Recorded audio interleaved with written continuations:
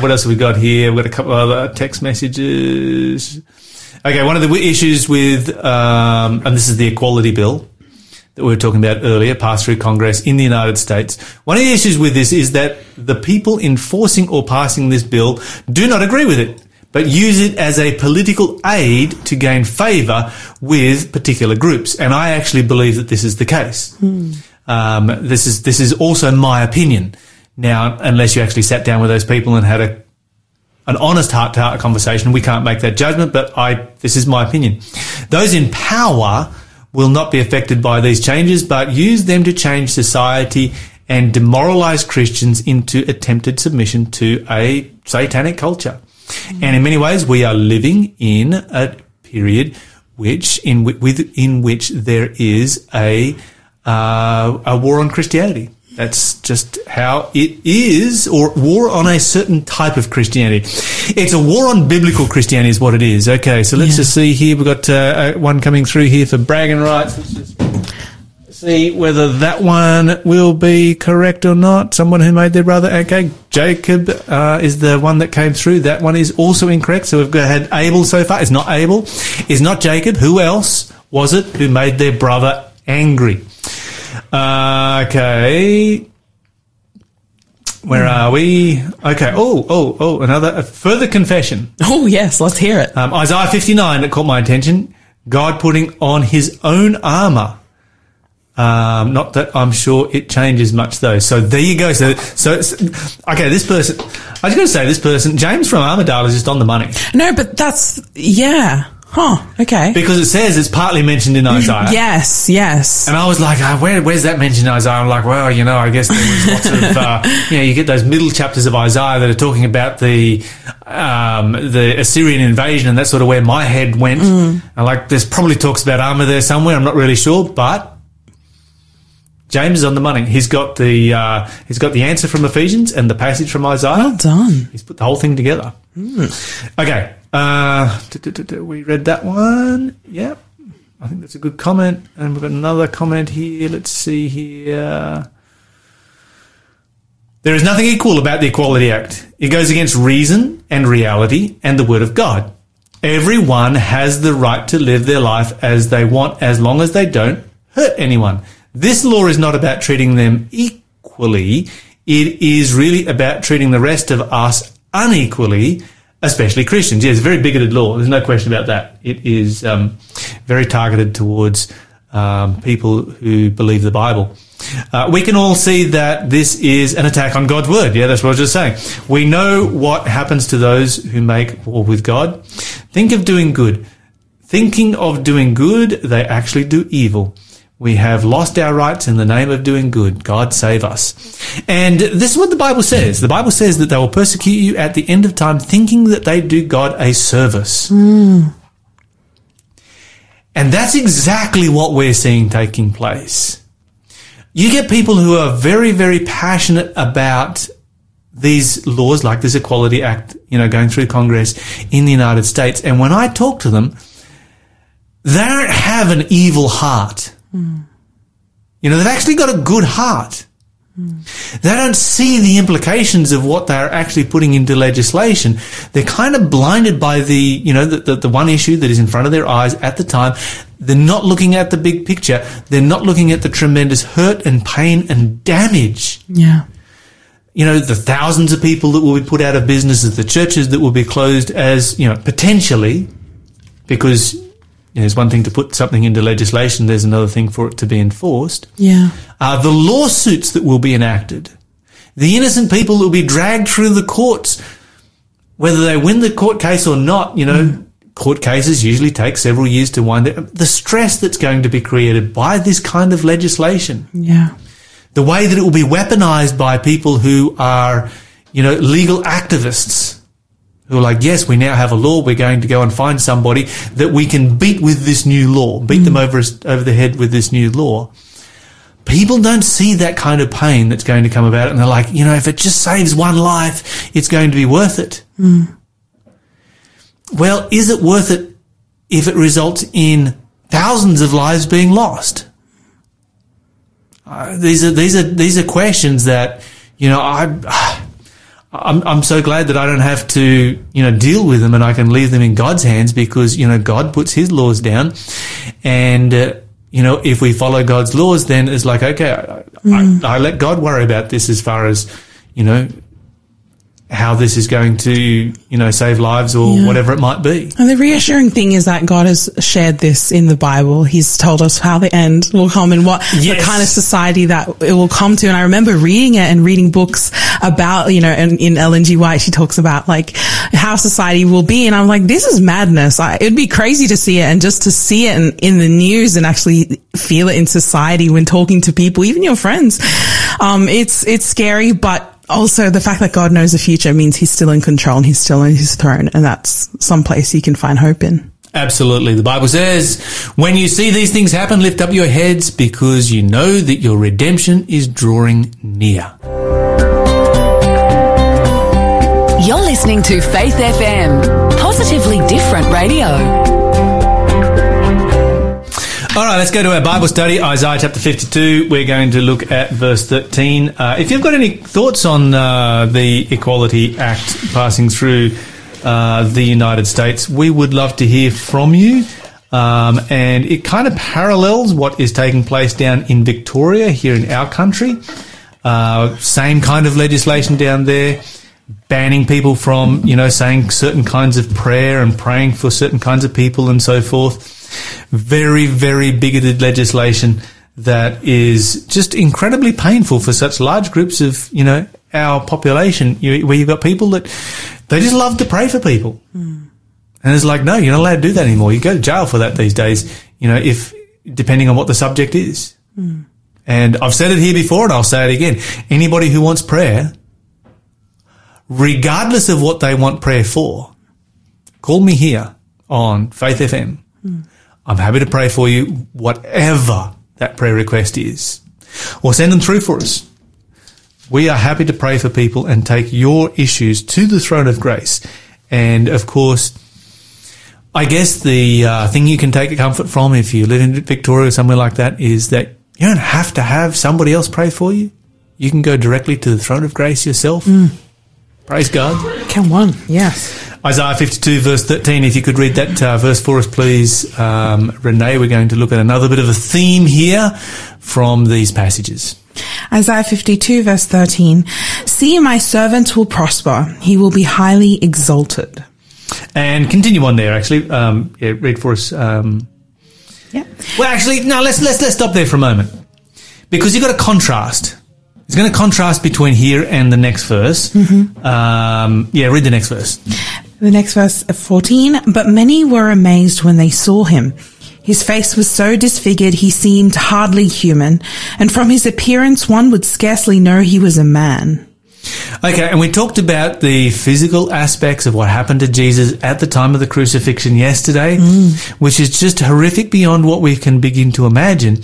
And the Bible draws this interesting contrast. It says that, he is highly exalted and extolled and very high. Yeah.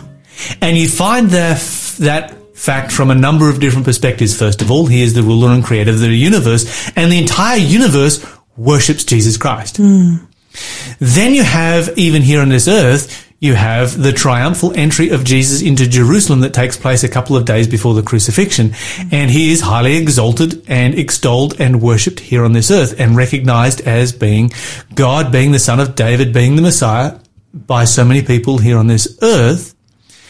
And then you have this contrast. The Bible says he's highly exalted and then abused more than any other man. Exalted more and abused more. And that's kind of a weird contrast. And then you've got 53 verse 1. If you could read that. Yeah. So who has believed our message, to whom the Lord has revealed his powerful arm? Okay, let's stop there for a moment. This is, to me as one of the disciples, this passage would be just so incredible, so amazing. You can understand why when Philip was, listening as this passage was being read to the Ethiopian eunuch, he was like, yes, let me run up to the chariot and explain to the Ethiopian exactly what this passage is all about, because it kind of, you can understand why, when it says, who has believed our report? You look at Jesus when he was crucified. You look at Jesus when he was being beaten black and blue and torn apart up and down the streets of Jerusalem, and it would be hard to believe that he was the Messiah. And it's like, well, you know, and you can see the prophet like, this is our report. This is what we're saying about the Messiah. He's highly exalted. He is disfigured more than any other person. That's a massive contrast. Who actually believes that? How are you going to, you know, connect those two concepts together? Because surely, you know, if somebody is beaten up like that, our natural reaction is God's forsaken them. Yeah. You know, if you look at Job, Job's a great example. What did his friends, in essence, say to him when they came to see Job? Pretty much, God has left you. Yep. You're a sinner. God's left you. He's got nothing, you know, you wouldn't be suffering all this if God was still here. And though we don't say that out loud these days, we still subconsciously believe it. You know, if we're going through like suffering, we're like, okay, what is it that I did wrong? It's an interesting thing, isn't it? You know, it's kind of that thing that somewhere in our humans, in our subconscious, somewhere we're like, why am I being punished right now? Yeah. And, you know, for Job in his situation, he has obviously the added pressure of all of his friends who gather around and are like, you're a great sinner.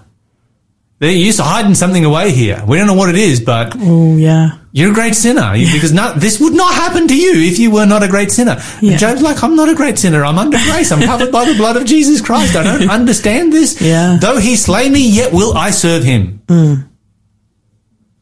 What an incredibly powerful passage. And, of course, they all sit around and try and understand God. And they all sit around and try and understand, you know, what is it that is going on until God says, you know, actually, Job, you know nothing.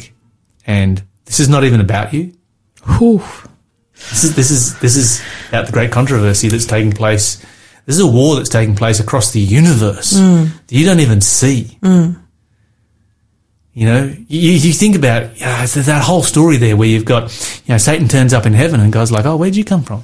You know, as if you didn't know. But Satan's like, oh, I've come here as the representative of planet Earth. It's like, God's like, oh, so you represent planet Earth, do you? Do you represent everyone down there? You know, what about Job? Have you considered Job? Do you see yourself as a representative of Job? It's a little bit embarrassing for Satan, of course. He's like, the only reason Job serves you is because you're a sugar daddy. You just keep giving him stuff. Anyone will serve you if you give them stuff. Fair point. And, you know, this is all taking place in front of the representatives of every created being in the universe. This is a gathering of the sons of God. You know, this is the Adams. The Bible describes Adam as the son of God. This is the Adam from every other planet that is out there. What message are they going to take place? Well, you know, Satan actually has a point. We can see what's going on earth. Job is blessed. The only reason that Job serves God is because God gives him stuff. And so if God does nothing about this, what message do they carry back to their planet? It definitely has the possibility of destabilizing the universe once again, because Satan has made an accusation that holds a certain level of believability with it. And then you continue on from there and you see what happens, and God's like, okay, you can take away his stuff. And so Satan comes down and does as much as he can. God says you can't take his life because that's not going to prove anything. But he takes away all his possessions, the wealthiest man in the East, takes away all his possessions and kills his entire family, sparing only his wife. And Satan spared Job's wife for a good reason, because Job's wife actually supported Satan and said, curse God and die. Supports Job's wife, preserves Job's wife, but kills all of his other family members. How would you feel? You know, what does Job see? He doesn't see what's going on in heaven. The only thing Job sees is that in one day he's lost all his possessions, his entire family's been killed, and he has a terrible, terrible disease. It'd be fair to assume that what his friends thought, like he was this great sinner. Like that's what most people would jump to assume. Yeah, It would be. All right. You see what's happening here is that his friends are like, well, this is the problem. And when you look at this passage, you can see people going the same route in their minds. Hosanna to the Son of David a few days before. Well, clearly this person is the Messiah. And then he gets beaten black and blue. He's dragged as a prisoner through the streets. They turn up into Pilate's courtyard. They see him standing there. He's got flesh just ripped off him. He's wearing a crown of thorns. He's covered in blood. He's been beaten black and blue. And they're like, you know what? We were wrong. It's impossible. This cannot be the Messiah. And if it cannot be the Messiah, then he's an imposter. So crucify him. And in a weird kind of way, we all sit here and say, well, we would never be amongst those who would say, we've been deceived, crucify him. But if you were standing in the crowd and you saw Jesus like that, what would you be thinking? You're listening to the Breakfast Show podcast on Faith FM. Positively different. Okay, so Renee, I have a question for you. If you lived in Germany in 1938,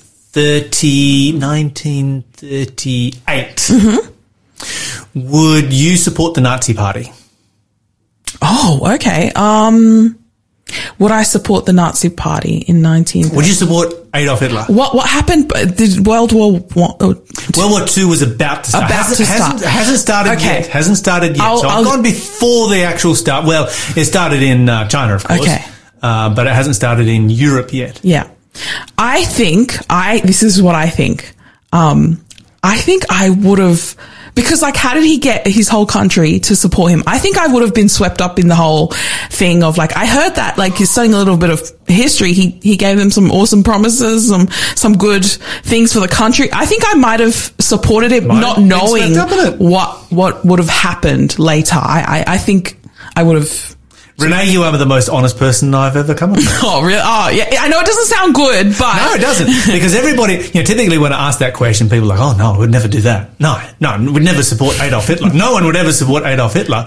But the fact is, statistically, you would have. Yeah. If you were living there at that time, statistically, if you were not a Jewish person, and you're not a Jewish person, you would have supported Adolf Hitler. Now, there were very, very few who didn't, and I get that and I understand that. But statistically speaking, you would have done so. Okay, so here's the next question. If you were standing in the crowd in Pilate's courtyard, would you have called out, crucify him, crucify him? Okay, you don't have to answer this one because this one is really hard for a Christian to answer. Yeah. But the fact is, if you saw Jesus marched out naked, bruised, torn, whipped, pieces of flesh, just layers of flesh hanging on off his back, his back muscles exposed, to the air, chunks of his face missing, his beard pulled out, a crown of thorns on his head, would you have gone, this guy deceived me? I thought he was the Messiah. I said Hosanna to the Son of David a couple of days ago. I'm a goose.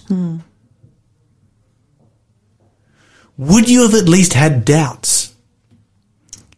I think I'd really struggle because this was the religious leaders. These were the people. If you had a religious predisposition to expect that the Messiah was going to be a conquering king to conquer the Romans. Yeah.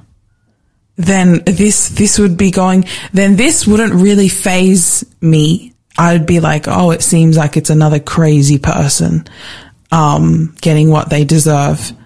And that really hurts to say. It does, doesn't it? And we read the Bible, right? We read the Bible and we're through the eyes of, of the revelation. We can see what happened in the past. We know how the story ends. We know the meanings behind everything, right? When atonement happened, we know it happened, but if you stood there, you wouldn't see it physically happening. No. We wouldn't see we only sort of see what's happening on the stage. We don't see the backstage. We don't see everything that's happening behind the scenes. And so I don't think it would have really fazed me. But I think afterwards, hearing about the resurrection and seeing now, that would make a difference. But seeing Jesus crucified, I think I would feel a bit of sorry. Like you would feel like bad for them. Oh, you would feel But at the same time, you would think, well, this person it would be very easy to think this person clearly cannot be the Messiah. Yeah. Even the disciples thought that. They didn't call out crucify him. But after he was dead, they were like, wow, we thought he was the Messiah. Yeah. That's what Cleopas and his friends say to Jesus when Jesus meets them. We thought this person would be the Messiah. And they're really discouraged. So even the disciples doubted. Of course, there was one person who didn't. Who? There was one person who, went even way further. There was one person who saw Jesus not just in Pilate's courtyard where he's beaten black and blue and ripped apart and torn and shredded and so forth. There was one person who saw Jesus on the cross and broke through his Jewish predisposition to look for a conquering saviour, recognized that the moment Jesus died, that he was going to provide salvation, and that was the thief. Mm. Just as there were people back in Hitler's Germany who saw through Adolf Hitler, but very few. Mm. There was the thief on the cross who actually figured it out. He's like, wait a minute. Jesus is about to die, and that's going to provide salvation. Mm. And I'm not going to miss out on it. Imagine how encouraging that was for Jesus. Jesus dying on the cross and nobody knows what's going on. Mm-hmm. The Bible says his disciples forsook him and fled. Peter has denied him to his face. The crowd that said Hosanna to the Son of David has gone, we've been deceived. This guy is a charlatan. This could not possibly be the Son of God. They're not going to worship somebody who's beaten black and blue. Yeah. And so they cry out to crucify him. If he's that kind of a charlatan, that kind of a deceiver, let's get rid of him. Mm-hmm. How did Jesus feel? That whole crowd crying, crucify him, crucify him. But the thief figures it out. Mm-hmm. Jesus would have been so discouraged. He's got no connection with his Father. He's been cut off from his Father. He's carrying the sins of the entire world on his shoulders, something that he's never experienced before because he's never been guilty of anything. Mm. It's crushing his soul, and he looks out and no one knows what he's actually doing. Nobody appreciates it. Mm. No one recognizes it. That would have been just the most awful experience. And then the thief says, when you come into your kingdom, remember me. And suddenly he realizes it's worth it. Mm. If this guy is the only guy who ever figures it out because he's about to die, it's worth it. Mm. The Bible says no one believed our report. Oh, we're going to look at this passage here. I got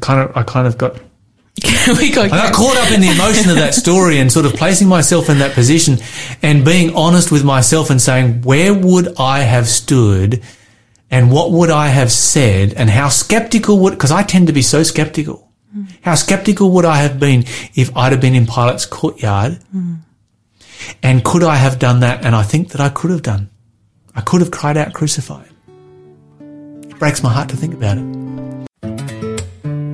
You're listening to the Breakfast Show podcast on Faith FM. Positively different.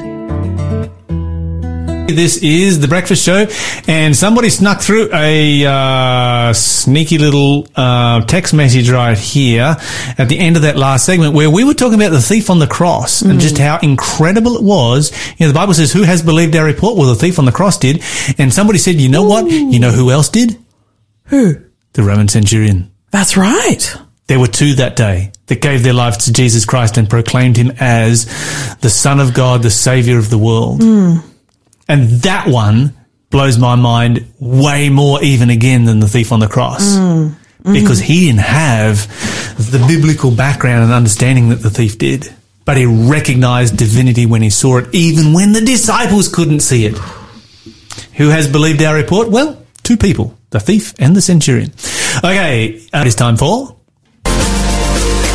Question of the day. And this morning's question is sperm donation ethical? Okay, so there's a whole bunch of ethical considerations that come into sperm donation that I think we often don't actually stop and think about. And so some of the challenges that you get are that children who are biologically connected but not emotionally connected, it's not particularly healthy for children when they find out that they came from, sperm donation. And what you're going to find is a person always yearns to find out who they are, where they came from, that kind of thing. And so you got children that don't have that, connection to their own parents that they would have if they were biologically connected. They have an emotional connection for sure.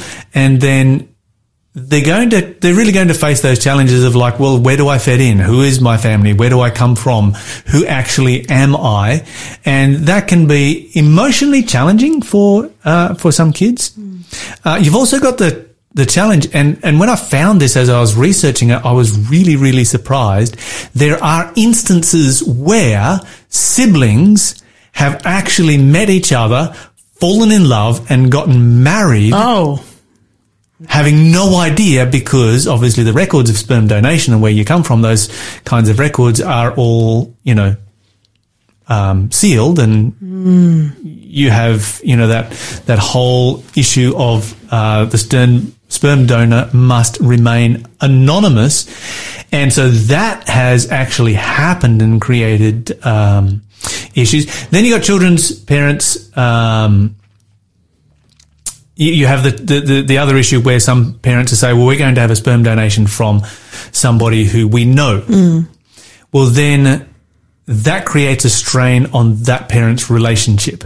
Yeah.